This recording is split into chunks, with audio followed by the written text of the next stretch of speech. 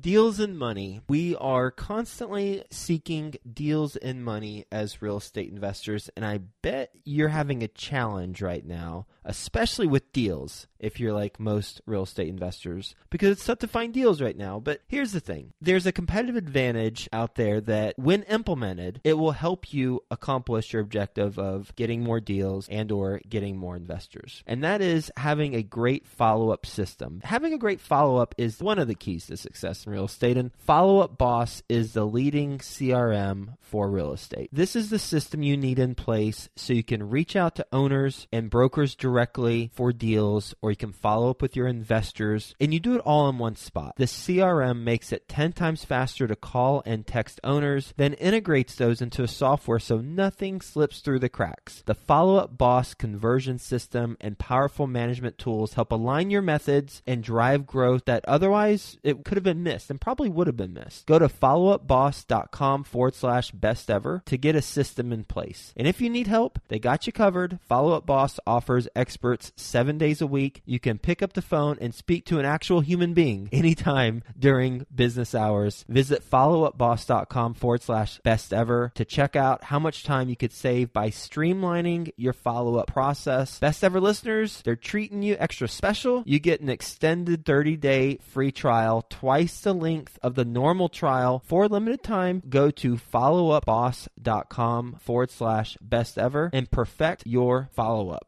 Quick disclaimer, the views and opinions expressed in this podcast are provided for informational purposes only and should not be construed as an offer to buy or sell any securities or to make or consider any investment or course of action. For more information, go to bestevershow.com. You don't need permission to get started or to be successful. I think we're all just waiting for some type of metric, some type of event, some word of advice or confirmation. You got to get going, get moving. Just take the first step and figure out the next step after that. Best Ever listeners, I'm excited to introduce you to our newest host that we're bringing onto the team. His name is Slocum Reed. Along with myself and Ash, Slocum will be providing value to every interview he does. I've known Slocum for years, and I've watched his portfolio continue to grow. He currently owns and operates 65 units, including converting 3 units into an office building. So he's an owner-operator. He's coming from certainly a different perspective than I have. I know he's going to bring his expertise and cut through the fluff and get the best real estate investing advice ever for you. So welcome, Slocum Reed. Best Ever listeners, welcome to the Best Real Estate Investing Advice Ever show. I'm Slocum Reed, and I'm here with Robert Preston. Robert is joining us from Pensacola, Florida. He's a co-founder of Climb Capital, an investment firm with commercial real estate operators that specialize in RV parks. Their current portfolio, their GP on 809 units with $45 million in assets under management. Robert, can you start off with giving us a little more about your background and what you're currently focused on? Hey, thanks, Slocum, and I'm really honored to be on the podcast. Followed you guys a lot and, read all the books. And so really cool to be on here today. So my background, relatively simple. Graduate at Clemson University, went into the Marine Corps as a Marine Corps pilot, flew the Osprey, the V-22, did a couple deployments to Afghanistan. And then through that process was when I started into real estate, really 2012, finished out my Marine Corps career in 2020. Great time to leave a full-time paying job to be a full-time real estate investor the summer of 2020. And since started and founded Climb Capital with Jeremy Hands, and here we are today. So does that mean, Robert, that the $45 million in assets under management has all been acquired in the last 2 years since the summer of 2020, or did you start before that? No, we started well before that. So as an individual, I started investing in real estate really 2012. Started out as a wholesaler, wholesaling to flipping single family houses, and then needed the residual cash flow income, bought our first mobile home park, then bought an office building and started buying the Class C apartment complexes and growing. However, I would say that $45 million asset is probably all properties we purchased in the last 2 years, because we've also sold most of those deals that we bought in the beginning. Gotcha. So you have experience in a lot of commercial niches, but currently your focus is RV parks. Tell us about that. Why RV parks? Great question. Like most of us, I started out Class C apartment, right? Looking for the value add Class C. I need something full-time management, just buy the book. And we did that, and we've been very successful through it. But I think everyone would agree that it's getting really, really difficult to find a great deal. I used to think an expensive deal was like a 7 cap, and I'm sure we would all just buy that in cash, hard money day one if we could find a 7 cap. And so our strategy and thesis has always been revolved around the idea of cash flow first and not the phantom or market appreciation to make our returns. We're okay with forced appreciation. I'm not really okay with betting on market appreciation. So as the competitors and the competition came in and the prices increased, thus the returns have decreased. And so we moved to mobile home parks. And now we're seeing that similar trickle effect coming down. And we bought our first RV park in also 2020. And since then, just have really saw a great opportunity there, both from the buy side and the sell side, and an excellent cash flow. So basically, just out of necessity, getting pushed out, searching for returns has pushed us down to the RV park. I'm also an RVer. I got 4 little kids. I love the lifestyle. It's a lot nicer to buy somewhere you would go on vacation than your classy apartment complex that I'm not going to go on vacation to. So it's a little bit of a lifestyle as well. Yeah, that's awesome. So let me try to summarize. Robert, please correct me anywhere I need to be corrected. Active duty Marine Corps, deployed a couple of times, started wholesaling and flipping while active duty.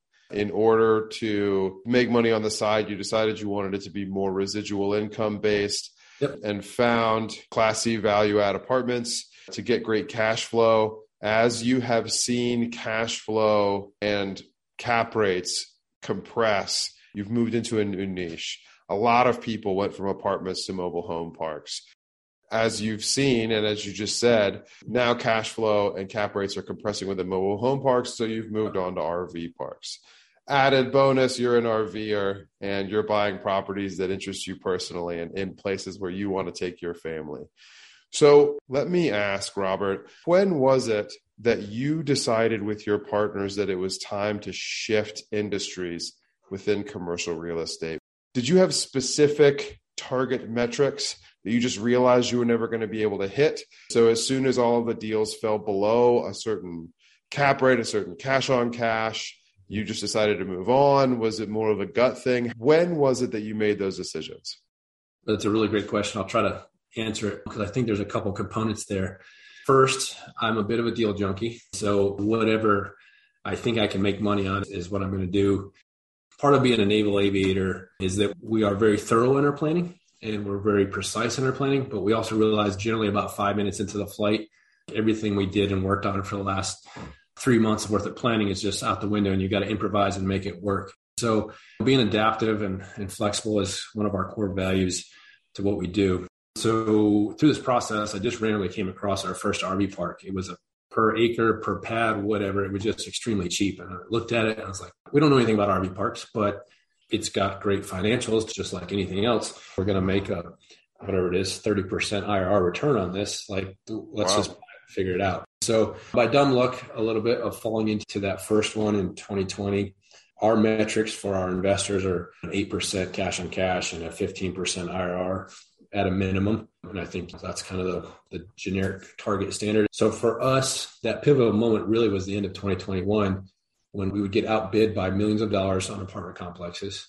I know the numbers. I know there was no way they're going to meet that metrics. And then I started seeing the other sponsors sending out stuff that was 11%, 12% IRRs on a best case 6 cap exit plan with very low expense ratios. And I was like, no offense, but there's no way that's going to work perfectly.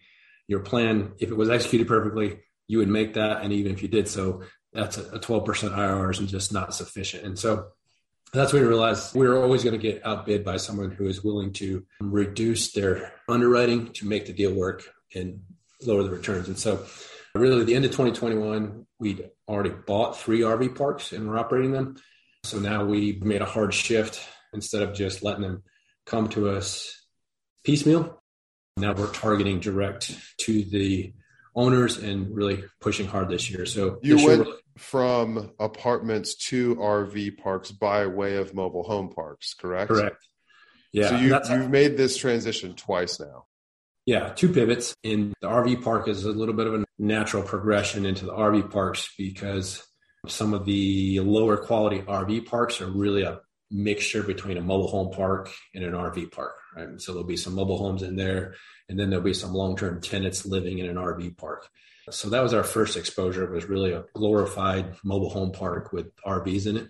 And now we buy more of the resort type vacation, your by the night rental.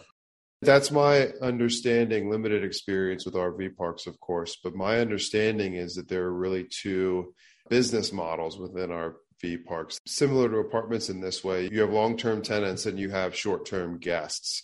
Yep. So the people who park their RV there year-round and the people who come in for the weekend or the week or a couple of weeks. Are you saying that you focus primarily on the shorter stay, resort location type of deals? Yes. Originally, the first couple we bought were purely long-term by necessity living. There's also two type of long-term RVers. There's the individual or family that is living there out of necessity because of their inability to afford some other type of housing. Or there's a long-term RVer who is, by their profession, dictates movement. Traveling nurses, construction managers, even certain engineers working on big projects. They're highly paid and well compensated and great residents. And they're just out of necessity going to be gone for 6 months or 8 months from their residence. And so they live in. Gotcha. So to answer your question, currently we like parks that have that ladder. So the professional worker, and then also we have the retail. So for us, the ideal mixture of a park is we bring in tiny homes at about 10% of the pads. We rent about 50 to 60% of the pads on the monthly rate to the traveling professional. And then that leaves 40 to 30%, depending on that ratio, to the retail overnight vacationer traveling person, which is awesome for us because it's just a couple levers we can tweak and pull based off the season, based off the demand of the area to always kind of optimize the cash flow and NOI. You mentioned 10% for tiny homes. Now, are you talking about tiny homes on wheels, or are you talking about the thing that people are constructing from the ground up in a location? You would also refer to them as park model homes. So they're on wheels, on a frame. Okay. They look like a little log cabin, front porch, very cutesy, a lot of exposed wood, lofts, that type of stuff. But you can hitch it to your truck with a tow package and take it somewhere. Technically, yes. A very big truck. Yes. Yes, not your normal truck, but technically, yes. They're still titled as an RV, which helps us to eliminate a lot of zoning setup criteria. So we can pull it right into a lot, plug it in essentially, and be ready to go. Gotcha. Robert, I would like to play devil's advocate. Sure. You're clearly experiencing some success. Actually, before I do that, you are syndicating some of these RV deals, yes? Correct. Have you gone full cycle with an RV deal yet? Yep. So we sold one. We're recording this March timeframe. We sold one a month ago in February. It was a relatively small deal that we bought for $575,000, and we just sold it for $1.2 million 2 years later. Gotcha. How much did you have to put into it after you bought it? Nothing. No capex. Yeah. So I imagine you offered a pretty juicy return then to your investors. What did that look like? They made, it was a 3 multiple on their money. So per year it was close to 76% IRR. It's sort of a ridiculous number. Yeah, that's awesome. How long was the hold period on that? Right at 2 years, exactly 2 years. 2 years. Okay, awesome. And on the deals that you have most recently closed that have not gone full cycle, what kind of return are you projecting for your investors? On an IRR perspective, low 20s. And the syndication we just closed had a 10% pref on it and still will come out to be low 20s, mid 20s IRR. Gotcha. Now that I've given you the opportunity to talk about how much better your returns are than apartment investors, I'm going to attempt to knock you down, and I want you to have the opportunity to respond. Let's do it. This is my part. Good, because I'm an apartment investor because that's what got me into real estate. I just haven't gotten to the point in my career yet where I've chosen some other asset class. But thinking from the perspective of apartment investors or from the perspective of LPs who hear what we're saying right now and maybe thinking something along these lines, here we go. Yeah. Robert, the reason to stick with apartments instead of going to mobile homes and then going to RV parks is that, first of all, the apartment industry is massive. It's also much less impacted by major fluctuations in our economy. We're building a lot more new apartments than we are mobile home parks and RV parks. So yes, returns compress. A lot of people get into the mobile home park space. Inventory is limited, if not capped, when it comes to mobile home parks in a way that it is not with apartments. It is similarly limited or capped and probably smaller for RV parks, the industry as a whole, than it is for mobile home parks. I would also imagine, and I'll confess, I don't have the numbers on this, but my gut tells me, Robert, that an RV park is going to fluctuate a lot more with the market cycle and what is happening in our economy than apartments. So not only is the apartment industry much larger, it's less impacted by where we are in the market cycle. It has opportunity for growth. There will be more apartments this time next year than there are this year, unlike mobile home parks and RV parks. And some people will be willing to take a lesser return for the type of certainty that apartment deals provide. Robert, what do you have to say about all that? Dude, that's like a lot of questions. Which part do you want me to answer? Okay. We've got some time to dissect all of this. All right. So now we got some meat for this podcast. Yes. Let's break it down, right? You mentioned the supply chain for apartments. We're going to build more apartments. They're coming online. And first and foremost, we still buy apartments. And we still buy our mobile home parks. And we still buy office buildings. So I'm going to throw that out there. We still do those deals. But to your point, though, to me, that would be an advantage of the RV park side. So as you pointed out, most municipalities, most counties, cities, et cetera, RV parks, they're okay with come and go, but mobile home parks, certainly you're going to have a struggle to build a new one and develop it out. So limited supply generally would associate to a higher price. The demand is either going to stay constant or increase a little bit. So supply-wise, I think that's a good thing. They're less likely to be built out. When we talk about the demand from a housing perspective, why do we all like Class C apartments, hypothetically, right? Because there's always going to be a need. The necessity of life for someone to live, you need food, shelter, and housing. You don't have to have great housing. It doesn't have to be Class A housing, but you have to have a place to live. And so that's why we all started out in the Class C apartment avenue. So I would argue that that same applies particularly to mobile home parks, not so much to RV parks if you think about the RV park on the surface. However, going back to that first RV park that we bought, which was essentially 36 people living in an RV out of necessity because that was the cheapest way that they could find housing. So my worst case scenario for a lot of these RV resorts is that if the economy were to change or impact, I'm still insulated in the fact that I can convert that RV resort to a glorified mobile home park overnight by just adjusting my marketing, adjusting my criteria, my restrictions to allow anyone to come in there with whatever type of RV and live there instead of on vacation. And the reality is I'm getting the same rent as most people are getting for an apartment complex per square foot. And I have no expenses. I have no toilets. I have no structures, roofs, et cetera. I've got an electrical outlet. I've got a water spigot, and I've got a hole for stuff to go out. So presently, we've got a great economy. People are traveling. We're going to do the retail vacation model. If that were to adjust, well, people are going to get pushed out, and we would be one of the cheaper places for people to live. So I think we'll still have plenty of demand there. We've seen that in the past. And then I'm pretty certain there's a big change in culture, particularly when it comes to recreation and travel. So you've probably flown recently. I've flown recently. It's just not a pleasant experience. It just isn't anymore. So the idea of traveling overseas and going through that harassment, for lack of better words, it's not as exciting anymore. 2020 taught us a lot of things, and that was it's okay to work from home. It's okay to travel. It's okay to work on the road. You and I are doing this via Zoom. I've got 3 employees that work remotely. So the idea of work, travel, and working from the Rocky Mountains on your laptop, why not? From the RV park instead of wherever you came from. So more people are working out of the office and people are enjoying outside more space from a safety perspective.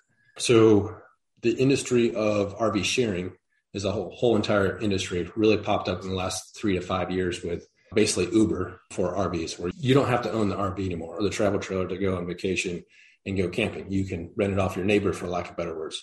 So that's a whole new supply of customers that have never existed before in history. And then you just look at the RV sales by unit, it's just astronomical over the last 3 years. And so there's a ton of in the inventory there from a customer perspective. We'll get back to the show, but first, some sponsors I'm confident you'll find value in learning more about. When it comes to scaling your real estate business, is lack of capital holding you back?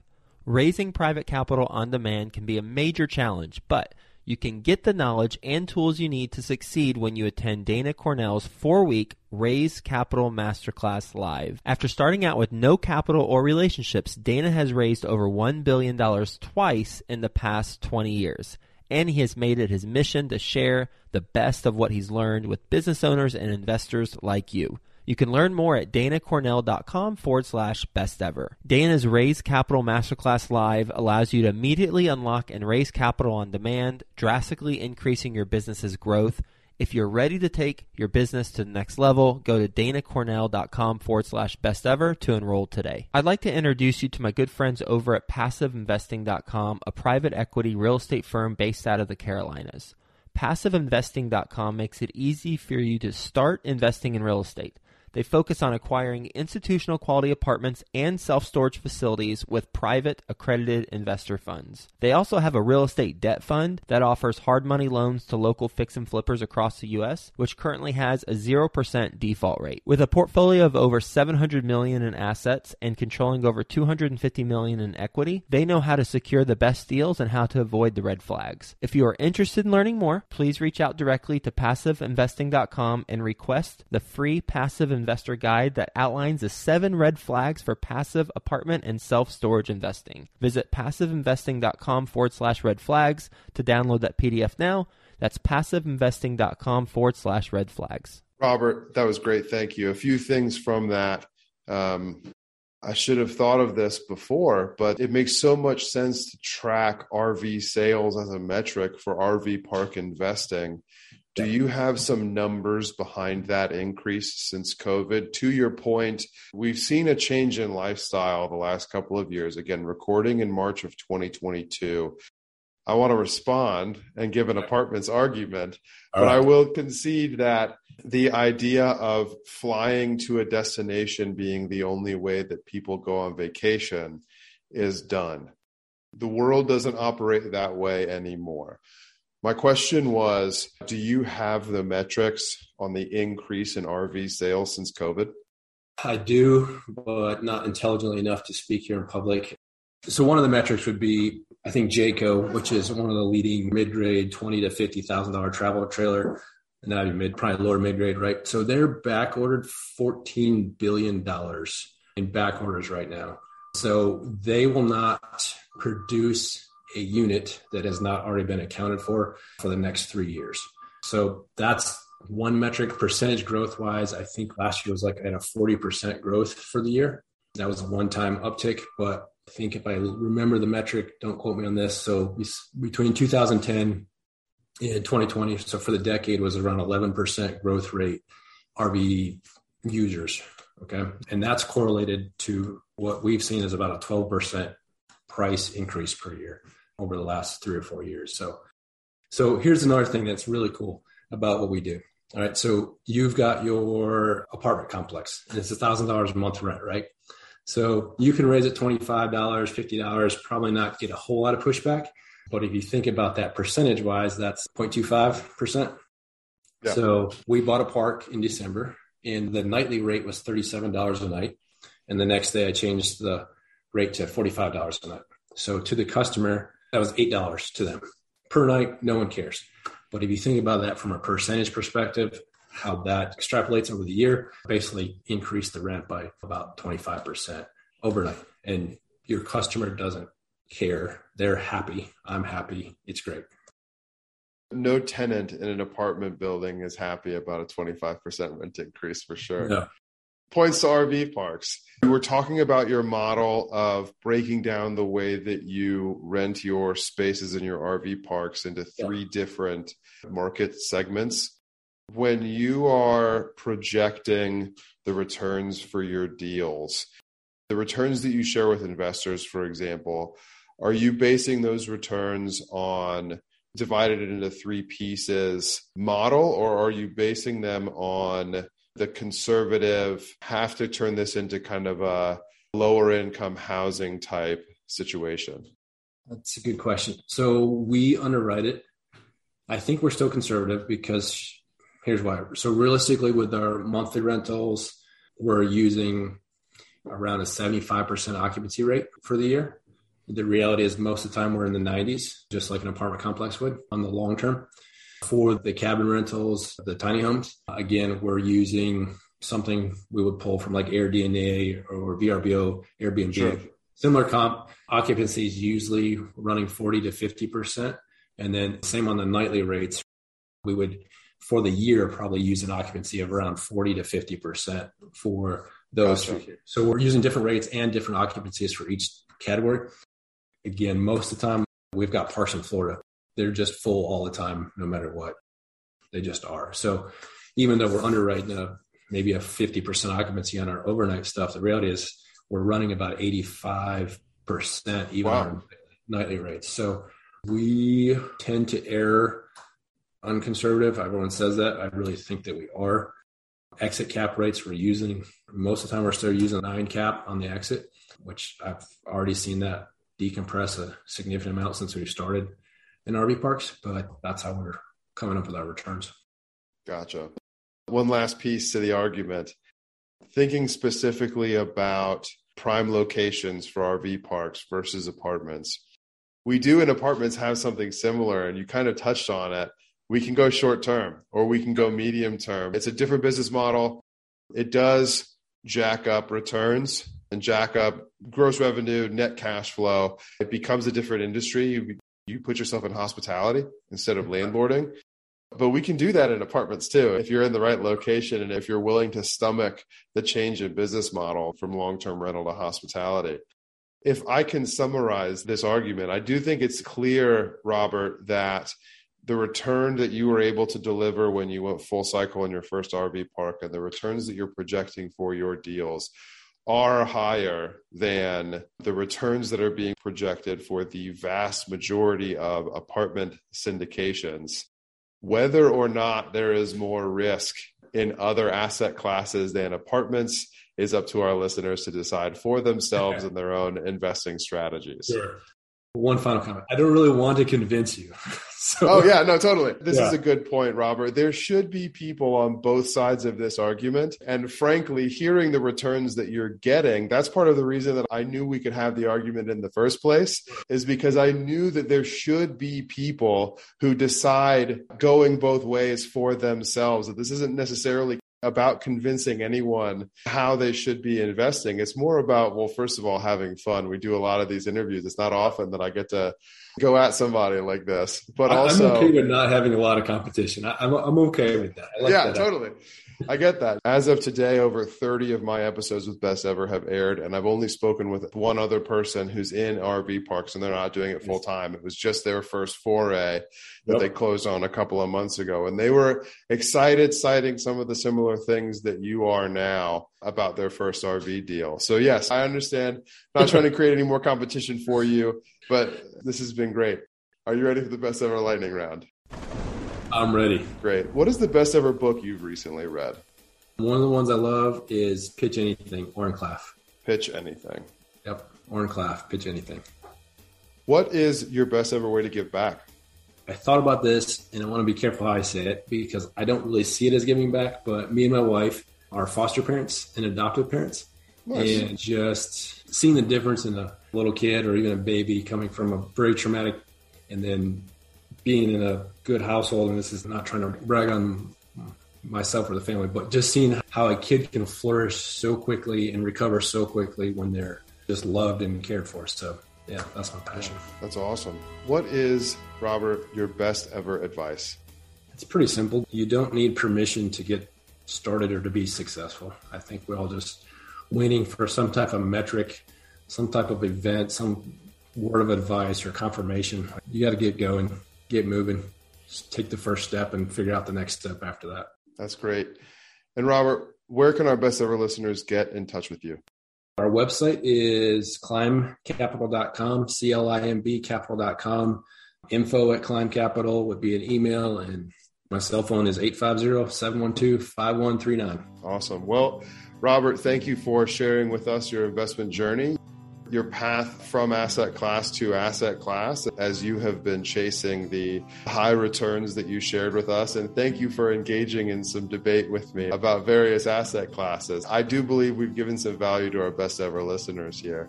Best ever listeners, thank you for tuning in. I hope you agree with me. If you found value in this episode, please do subscribe to the podcast. Please leave us a 5-star review, and please share this with a friend who you think will also enjoy and gain value from this conversation here with Robert Preston. Thank you, and have a best ever day.